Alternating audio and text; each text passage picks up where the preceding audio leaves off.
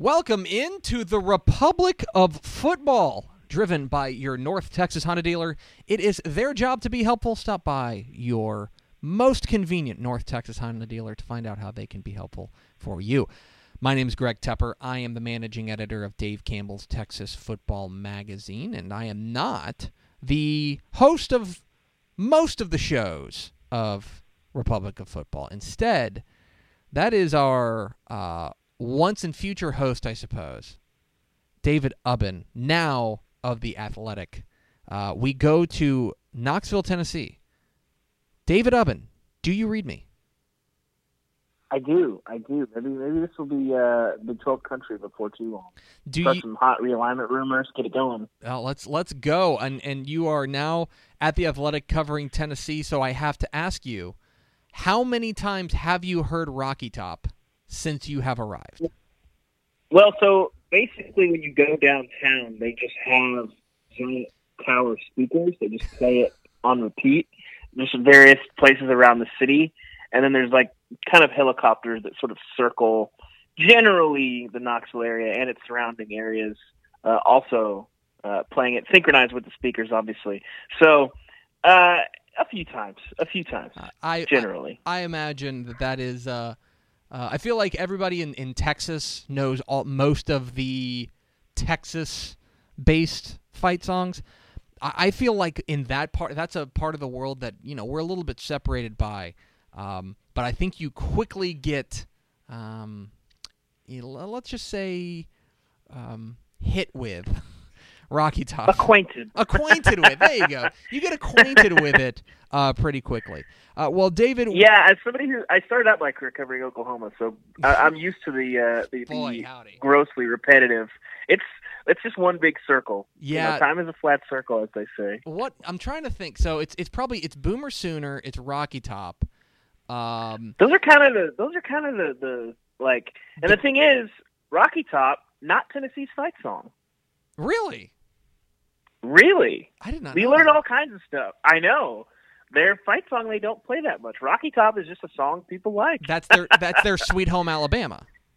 It pretty much is. Because it's quite a thing. I imagine, because I'm sure the Big Ten has one that we're not thinking of. Maybe it's Hail to the Victors that you just hear all the time. But I don't think you hear that on repeat. I think just Michigan is so prominent, and that's one of the best fight songs.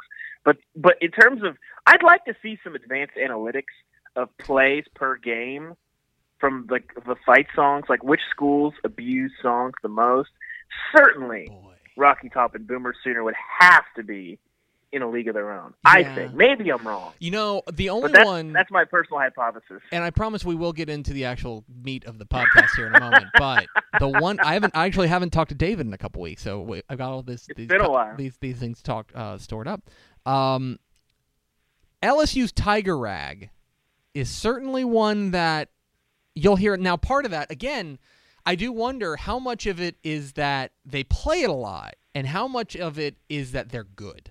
Because I imagine, like, for example, I don't know what Florida International's fight song is, and they could play it every time they score, and I would still never know what their fight song is. But I'm sorry, Butch Davis doesn't know what their fight song is either. Okay, let's get into the actual meat of the conversation. We've got David Ubben on the line to talk about his contributions to the 2018 summer edition of Dave Campbell's Texas Football, which hits store shelves around the state of Texas at the end of June. You can order it now at texasfootball.com to become a Dave Campbell's Texas Football insider. And one of the major, I would say the major contribution that David Ubben made to this is the cover story. The main feature of the 2018 summer edition of Dave Campbell's Texas Football, featuring Jimbo Fisher, Texas A&M coach, the guy who has been christened as the guy to bring Texas A&M into the national spotlight. And David, I guess first and foremost, I want to talk about it from kind of a journalistic point of view. There's so much to digest about Jimbo Fisher. Can you take me through the process of how you came to how you kind of found the hook of your story, or was the kind of thing that just kind of developed? Yeah, I think when you're a guy like Jimbo Fisher, who's been, one of the biggest names in college coaching for, what do we want to say, 5, 6, 7 years, somewhere in there. Since pretty early on when he kind of got Florida State going when he took over for Bobby Bowden. People know generally who Jimbo is, the son of a coal miner, West Virginia boy. I think there's not a lot of new ground to tread there, but so I didn't find the sort of who is Jimbo angle very interesting. But what I did find really interesting, and we can get into this more, is just like, why is he doing this? What makes you, I think we've sort of repeated it ad nauseum at this point, but nobody's made this move since 1977 of winning a national championship and leaving that program for a college job. It's a weird thing to do. And I think, Florida State, I think you could certainly make the argument, at least historically, a objectively better program than Texas A&M. Maybe you could make the case that A&M has a higher, ceiling, but regardless of whether you want to have that conversation or not, the reality is that this was not an easy decision that like any coach would have made. There's something going on and something about Jimbo that made him say, yeah, this is where I want to go. And so that's what sort of the crux of the story was, is, I think I agree with you. This is probably the most impactful hire in the history of the state of Texas. And so why did he make it? Why is this happening? Like, why did a move that, when it first came up, I don't know, the first time I heard it was in September. I'm sure it was kicking around before then. People laughed at it. People were like, oh, there goes those delusional Aggies again. Okay, well, it happened. So, like, why and kind of how did this happen? And that's sort of what's in the piece. And it's really interesting. You mentioned the idea that this is the most impactful hire in the state, and I totally agree. I did an interview recently where I said that, and then my Twitter mentions decided to explode. I called it. I think yeah, we can have another conversation about that. I think people took umbrage with your use of seismic shift, as though you were predicting that all of a sudden A&M was going to be winning multiple national titles and Texas was going to be 6-6 every year. Yeah, but whatever. I don't. For the record, I don't think that's going to happen. I don't think that's. But I do believe that. Look, when you hire a guy like Jimbo Fisher and you do make, as you said, the most impactful hire in state history, that's certainly a tremor. I mean, and it's certainly, for as much as we as much as we knew how good Kevin Sumlin was when he got hired, to a certain extent, when we knew about Mike Sherman and his history, I mean, even Tom Herman, guys who have been hired around the state. When you look at what Jimbo Fisher represents as far as what his resume is presently, it is so kind of mesmerizing that he went to Texas A&M to build this program, because as you mentioned it just doesn't happen. And I know that when we went down there to talk with Jimbo Fisher and to do the photo shoot, you and I and the rest of the Dave Campbell's staff were looking around, and if you hadn't been to Aggieland in a while, you look around and you look at the facilities and you look at the resources that they have there.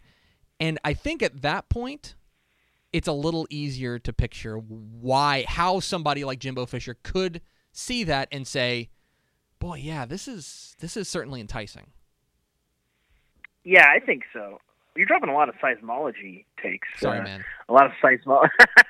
It's a tremor. No, but I think, it's, I would agree that it makes sense. I think the biggest thing that I think fans underrate, because every year the coaching carousel, you always hear these crazy, this A-list coach is going to leave for this B+ list job or whatever. Gary Patterson was subjected to that all the time. Mike Gundy seems to have that all the time. I think what people never think about is the capital that these coaches have built up. Mm-hmm. Jimbo Fisher had an awful year last year at Florida State, but he was going to pretty much be there as long as he wanted to. He's going to need about 2 or 3 more 6-6 seasons, which is hard to do at Florida State. You're going to need a few more of those before people start having serious conversations about your job. And so that is that capital that you built up, that's worth that you have after you win a national title. Money can't buy that, and so he willingly gave that up. If he stumbles out of the gate and goes, 7-5, 8-4, 8-4 at A&M, which is not bad, but it's not what he was hired to do. He's not going to be there. That's just true. And if he is, he's going to be on really, really thin ice. So he gave that capital up, and I think the sort of why and the things that went into that, which we feature prominently in the story, and I think we got to an understanding of why Jimbo's at A&M and sort of the challenge that's ahead of him. I think those are answered in the story. And you, of course, can read it in the 2018 summer edition of Dave Campbell's Texas Football. It's a great piece. I know I've read it twice, once to kind of edit it and once to really get a feel for what's in it. And the interesting thing that I think I was flipping through, it's actually on my desk right now, the 1986 edition of Dave Campbell's Texas Football. So 32 years ago, we had Jackie Sherrill on the cover, and it was the cover is Jackie Sherrill, The Making of an Aggie. And if you read through the story, it's really interesting that they talk about Jackie Sherrill has a lot of quotes who in this piece that says, yeah, I kind of had to learn what this place was about. And you kind of get the sense that, because A&M, I think we can all agree, is a singular place. Weird place. It's a singular place in not just in the state of Texas, but in the college football landscape. And I think dare I say the world? Yeah, dare I say the world? Exactly. I wonder if you look, to me, what's going to be very interesting is, how much Jimbo Fisher, who is already kind of an established brand, how much is going to change and morph, because that job will change you. You have to be an Aggie to coach the Aggies. How much will he become, or will he become the exception and be like, no, I'm a hired gun. I'm in to win a national championship. I'm going to do things my way, and A&M will change around me. I'm very interested in that kind of tact as well. I am, and I'll give you another preview of the story. Two things. One, Jackie Sherrill said it took him 2.5 years to sort of get A&M, to just get it. Mm-hmm. That's a long time, I feel like. And I can't remember if it was Jackie or if it was R.C. Slocum, but he, one of them, I think it was Jackie, basically said, if you don't get A&M, if you don't understand and embrace all the things that A&M is, the loyalty, the passion, which I do think, people always say that about fan bases, but it really is next level at A&M. And I think anybody who's been in Texas long enough or is familiar with A&M's program, I think you can see it. It really is at a different level. Those things, he said, if you don't embrace those and understand those and learn about those, you can't win big at A&M. Because everything has to be working in lockstep. You have to, get everybody on the same page, everybody moving in the right direction. And that's hard to do if fans don't feel like he gets us. He understands us. He knows what we're all about. Let's do this. Let's go all in. And so I think that's where Jimbo is. I think no question, he's learning. I don't think it made the story, but he talked about, just the tradition of muster, which if you're not an A&M fan, basically, there's meetings all over the place. Obviously, the most prominent one in College Station, that basically all of the old Ags that have died over the last year are sort of honored and remembered, and their families come and they're recognized, basically. And Jimbo talked about how much that meant to him. It's just, he's like, it's just amazing that kind of thing could happen. And you just don't see that at a lot of universities. And I think those are the kinds of things that he's learning about and that he is, trying to embrace and get his arms around and be able to understand them so he can sell them on the recruiting trail of this is what this is what we're selling at A&M. This is when you come to A&M, this is what you're getting. And if you don't get that full picture and you can't differentiate why A&M is different from Oklahoma or Oklahoma State or Texas or Baylor or anybody that they're going to be competing for guys with, you're going to have a hard time bringing those guys and recruiting at the level that you'd want to recruit at. And the same goes for fundraising and building buzz at the university. I just think this first year in this offseason is about him trying to understand A&M and being able to pass that along to other people. It's it's an interesting place, and he's slowly but surely figuring it out. It's a great piece there in the 2018 summer edition of Dave Campbell's Texas Football. I'm not just saying it because I'm the managing editor of the magazine. I also really actually like the piece. You can pick it up in at the end of June is when the magazine will hit shelves, or you can order it now at texasfootball.com. We'll mail it directly to you.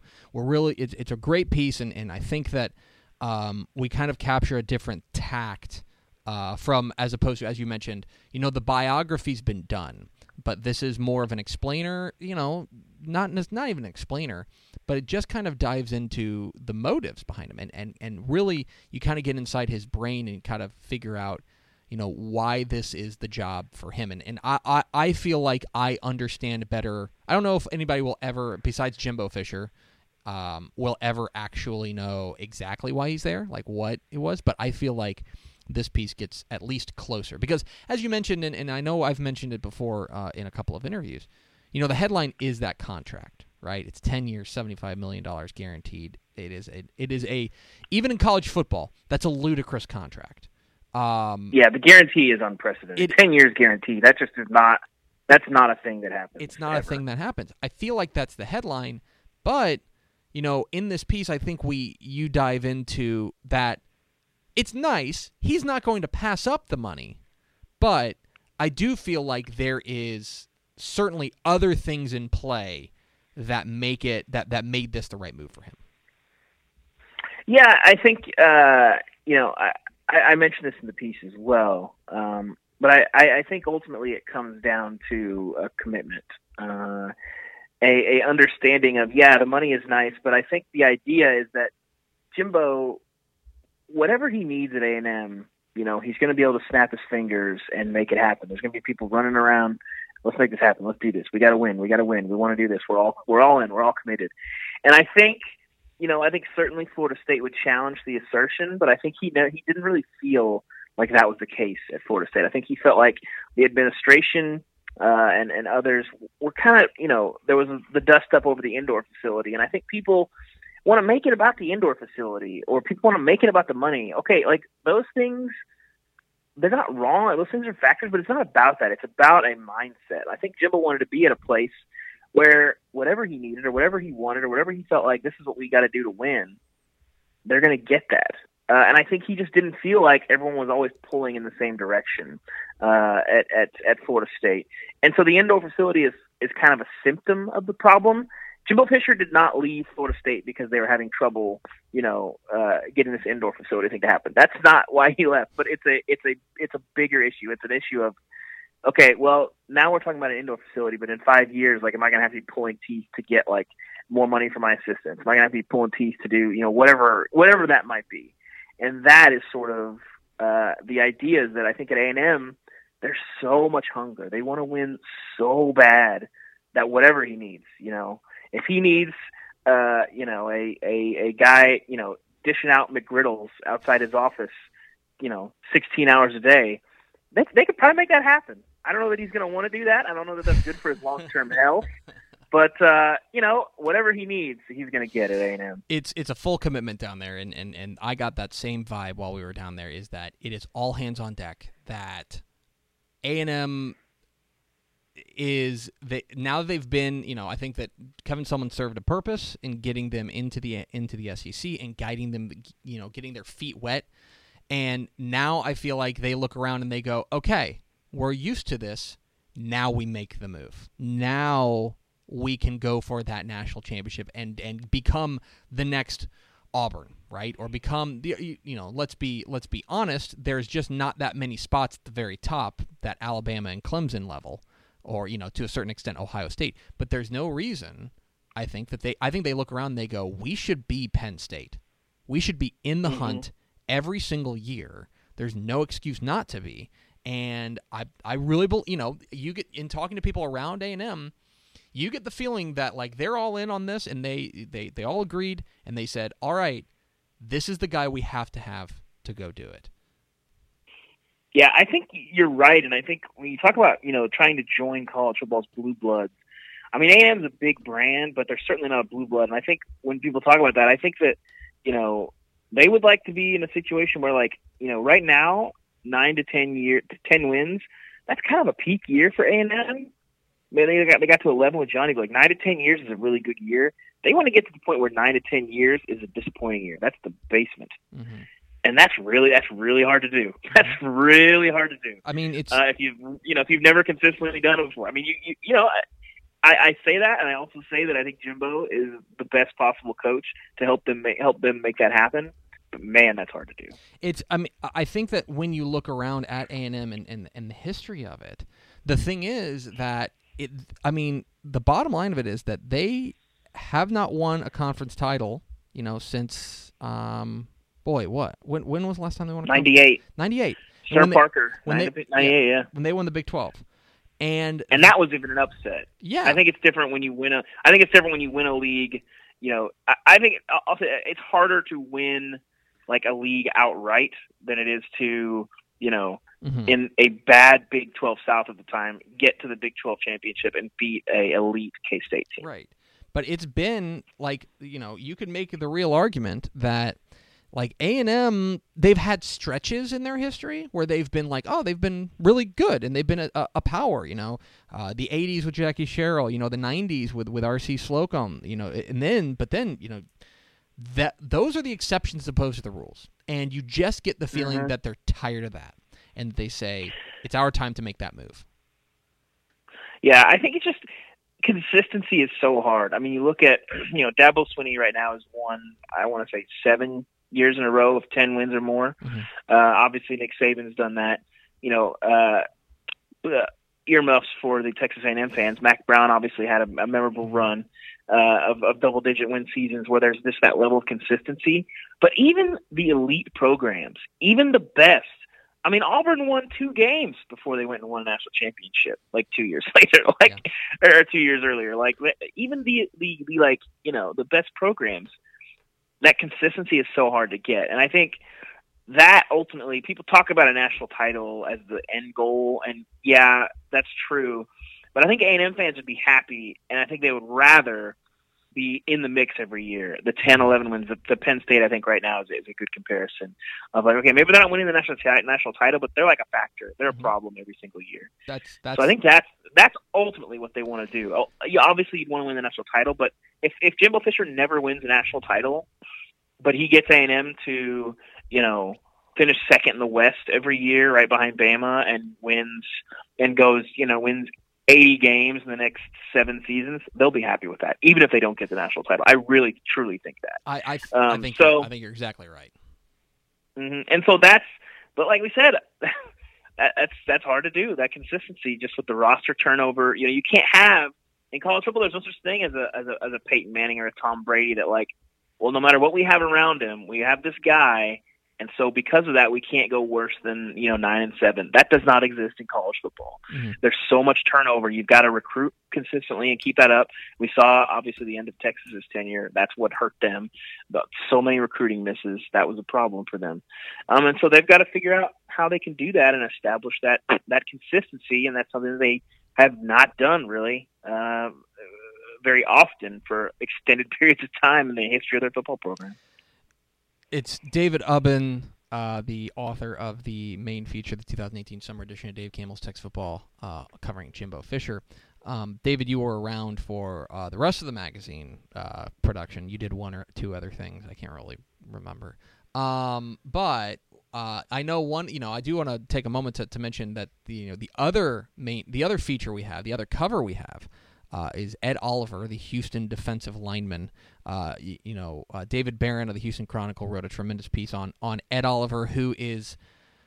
I'll just ask you this question: do you think it's possible to meet and become familiar with Ed Oliver and not have him be your favorite college football player in the country? I don't think so. I think he, in this era in college football of sort of the milquetoast, whitewashed, no personality, got to support the team, it's all my, all this stuff. This era of, can we call it calculated dishonesty? That's what I would call public relations. Public relations, they're too good at what they do to call their job calculated dishonesty. But that's a lot of what happens in college football. The personality of the sport is stripped outside of the coaches who have to be so they can recruit. But the coaches would rather have their players just, be who they, be the stereotypical, don't say anything sort of guy. Ed is not that guy. Ed is Ed. He's his own person. And I think that is so good, not only for him and for Houston, but for college football to have a player like that. And I think it comes out in the piece. I think it does too. It's a really remarkable piece, and I really enjoyed reading it from David Ubben, or rather from David Barron, the other David, who wrote this feature. And I'm interested in kind of what you took away from going down there for this photo shoot. We all went down there and did the photo shoot with Ed Oliver. He was very clearly excited to do it, and him screaming at the camera for 20 minutes is a sound that I will never be able to strip from my mind. That's a career highlight. It was a career highlight, and I'll tell you, the thing that strikes me about Ed Oliver is, you mentioned his personality and that he's he is Ed. I think that there is a fine line between being confident and arrogant, and Ed Oliver strikes me as a guy who is extraordinarily talented. Probably, we call him the most dominant player in America, and I truly believe that. He's extraordinarily talented. He knows he's extraordinarily talented, and he's not afraid to tell you that he's extraordinarily talented, but it always comes off with so much charisma that you never mind. You never say, Ed Oliver, he's too cocky. That I never got, even though he talked about how good he was, I never got the feeling that he was cocky. It's a really remarkable balance he strikes. It is, and I think two things help him. People talk about, he went to Houston. I'd like to see him go up against the SEC or Big 12 or whoever you want to talk about, where the competition's a little better. And okay, that's fair when you're talking about putting together game tape. But I do think the interesting thing about being at Houston for him is if he's a defensive tackle at Houston, it's going to be really hard for him to get overexposed in the manner that like Johnny Manziel was or Baker Mayfield was. Like, imagine if Ed Oliver was Ed Oliver, but he was like a running back in the SEC. Dude, people would hate him. People would absolutely hate him. Mm-hmm. But I think, the fact that he's at a smaller conference, at a smaller school, a lot of people don't feel threatened by him. And he can be entertaining and he can be who he is. And I don't think you see very much of this, but I think just in general there's a larger conversation to be had for like why fans want to have the like weird false modesty. Like when players start talking about like, yeah, I'm really good. Yeah, nobody can block me. Yeah, like why some people get that rubs them the wrong way. I don't think you see that with Ed. I could see it maybe becoming a thing this year. I don't know why people always sort of want that. It's like I said before. So basically, you demand calculated dishonesty out of your players. That's like, no, actually, like, there's no one in this conference that can block me. We're not going to play anyone that can consistently. They can double and triple team me, and I'm still probably going to be a factor. I'm still going to get the guys around me open for tackles. And if they God forbid try to cover me with one guy, it's going to be a problem for the opposing offense. Like, those are facts. Mm-hmm. Why would I don't know why people like I said, I don't think it necessarily applies to Ed Oliver. I think it definitely applies to college football players in general. And I think that we'd be doing a disservice to the sport and ourselves. And this is supposed to be entertainment if people want Ed Oliver to be anything other than Ed. And if there's nothing else that comes out in that piece, and that is that Ed Oliver is unapologetically Ed Oliver, and it is amazing. We have conflated confidence with classlessness. And that's a good point. First of all, I have grown to hate the word class or classy because I think that's what we use to describe somebody who is like sportsmanlike and says a nice thing or something like that. We've overexposed that word. That somebody does something that is in the heat of battle, or they're confident, and all of a sudden it's like, they're real classy. You know what I mean? We have conflated that. That's not to say that there are people who are not classy, because there certainly are. But I also think we've overvalued that. I don't want great college football players to be classy. I want great college football players to be great. Yeah, I think the thing that for me where I draw the line is, to get into a sort of hashtag facts only conversation here. If what you're saying is true, then you shouldn't need anybody to defend you. Like, if Ed Oliver says, yeah, there's nobody in college football that can block me, yeah, it's true. If he's out here saying, like, I'm better than Ndamukong Suh, or, like, or I make Aaron Donald look like, high school or whatever, okay, well, that's kind of annoying, Ed, but he's not saying that kind of stuff. Like, I think, like, there's a difference between Ed Oliver and, like, LeVar Ball being like, I could take Michael Jordan one-on-one. Like, that just annoys people. I find him endlessly entertaining, but I don't blame the people that, like, hate him. But, like, Ed is just a different kind of guy, and I just think we've had so few of those kinds of guys. Not only the guys that are open about, like, how good they are and are willing to talk about that, but, like, coaches who aren't going to, like, lose their mind and lock them away from the media for 5 years, their entire career, if they feel like that. Like, Major, to his credit, is sort of letting Ed be Ed, and I think the sport and Houston and Ed and all of us are going to be better off for it. They are going to be fun to watch, regardless of that. You wrote the Houston section.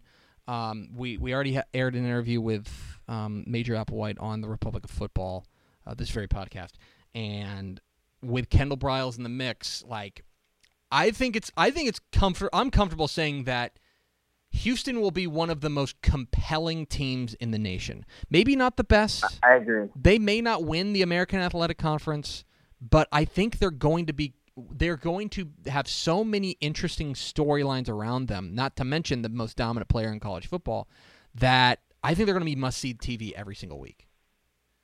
I'm with you. I think breakout year for De'Aaron King, knocking on the door for sure. We are talking with David Ubben, wrapping up this episode of the Republic of Football, but I do want to ask you, you wrote 10 sections of FBS, so you covered 10 different teams here in the 2018 summer edition of Dave Campbell's Texas Football. We don't have time to go through all of them, but I'm interested in the idea, there are some teams that you write about and it's a job. And then there are some teams that you write about and you go, okay, I'm legitimately interested in learning more about this team. Were there one or two teams or even one or two players or one or two coaches that over the course of doing your work for the 2018 summer edition to Dave Campbell's Texas Football that you found yourself gravitating towards, that you found yourself more interested in? Texas is an interesting place because I think the coaches that are in the state, like, there's really not very many guys who are just like, oh, this guy is a difficult person. Mm-hmm. Like, a lot of them are relatively forthcoming. They're all like, we talk about this in the office, like, every college coach has to have some level of, like, crazy. And there's some of that, but it's not a crazy that is just like, I dread dealing with them. Like, they're usually pretty entertaining. So I think this year, Texas Tech is pretty interesting with their sort of defensive situation, and, like, this will be the least, I think it's fair to say this will be the least offensive talent that Cliff Kingsbury's probably ever had on a team. And I think it'll be an interesting test for him of, like, okay, you've got all these defensive guys. Can they actually make the improvement that you need? And can you, get some twine and some duct tape and, a bunch of guys who have never really played before and turn it into, like, a good offense? They do have 5 returning starters on the offensive line, we should know. So Texas Tech, I think, is interesting. I mean, Cliff and his staff, he's always pretty open, and Cliff is pretty honest. And David Gibbs, one of my favorite assistants to deal with the Big 12. He's a good dude, and is always pretty honest. They're pretty interesting. I think, too, TCU is going to be really good. I'm very curious to see, their skill position talent is, I think, at this point, better or as good, certainly, than maybe any that they've ever had in terms of depth. I don't know if there's a Josh Doxson on this roster yet. I think Jalen Reagor is probably still a year away from being, like, an elite guy, but I think he'll be a 1,000-yard guy this year relatively easily. So that'll be interesting to watch. But I will say the other sort of under the radar, and I think I was subtly mocked for this in the office, but I think I am the captain of the North Texas hype train. Would you say that's accurate? I mean, we bought you a hat, like a conductor's hat, so yes. Yes. You are all aboard the hype train. It's two things. Okay, 1, the defense can't be worse. 2, Mason Fine and all of his targets are back, and I think they'll be fine at receiver. They got some offensive line issues to deal with. But here is the thing. If you believe, like many do, that Florida Atlantic will waltz through the CUSA again, here is what you believe. You believe that by replacing Kendall Briles, who we had a conversation with Major about Kendall and sort of the problematic issues with his arrival, but we'll just talk football right now. You believe that by replacing Kendall Briles, who, all those other issues aside, I think we can agree is maybe a top 5 offensive coordinator in college football, you replace him with 24-year-old Charlie Weiss Jr., and you will not have any drop-off. You will still win your conference. That is what you're believing if you buy into Florida Atlantic as a remaining juggernaut. I think North Texas is going to be improved. I think Florida Atlantic will have a noticeable drop-off. And I think that ends with North Texas winning the title this year. And they have also got Florida Atlantic in Denton, it's worth noting. So I think, in short, those are sort of the 3 things I took away from the sections that we did this year, because I spent so much time, we spent so much time talking about Texas and Texas A&M. But sometimes getting a little bit closer and a sort of, closer look at some of the lesser programs in the state of Texas is always interesting. It was, I know. For example, I will just say this, and we'll wrap it up because I know you've got busy things for your new employer to do. But I thought your UTEP section was really interesting, and I know that UTEP is the program that nobody thinks about in this state because for 2 reasons. 1, it's in El Paso, which is way out there, and 2, because they are very bad, and they were the only winless FBS team in the country last year. But I found that to be compelling, and I think that that's one of the things that, as capital J journalists, if you will, a lot of our job is to find the interesting in things that other people don't find interesting. And I thought, for example, your conversation with Dana Dimmel, the new coach out there at UTEP, was interesting. And sometimes that's kind of the joy of this job now that you're off doing something else. But the joy of this job is that you are kind of forced in a way to pay attention to these other programs, and in that you find interesting nuggets in places you didn't think you would. Mm-hmm. Yeah, I think so. I think with UTEP, Dana just sees a lot of potential in that program, and I think he sees a comparison. He was there in the early days of the Miracle in Manhattan 1.0, came back for 2.0, but he compared it to K-State, and I think that's why he felt like he was a good fit for that job, and clearly the UTEP administration agreed. Mm-hmm. He is David Ubben. Follow him on Twitter at David Ubben, and subscribe to The Athletic. I will say that you should spend your journalism dollars with TexasFootball.com first, but then, after that, if you have leftover money, subscribe to The Athletic. There's, of course, great stuff, and if you're into Tennessee, you now have the man on the beat that you're going to want to go to every single day. He is David Ubben. David, appreciate your time, and take care. Best of luck. Best of luck avoiding guys. Rocky Top. I will. That's going to be tough to do. I'll have to get some soundproof glass in my office. I'll figure something out though. I'll rig it up. Thanks, guys. Always good to talk. That is all for this edition of the Republic of Football, driven by your North Texas Honda dealer. It's their job to be helpful. Find your local North Texas Honda dealer and find out how they can be helpful for you. For David Ubben, I am Greg Tepper. Thank you for tuning in. We will see you next time on the Republic of Football.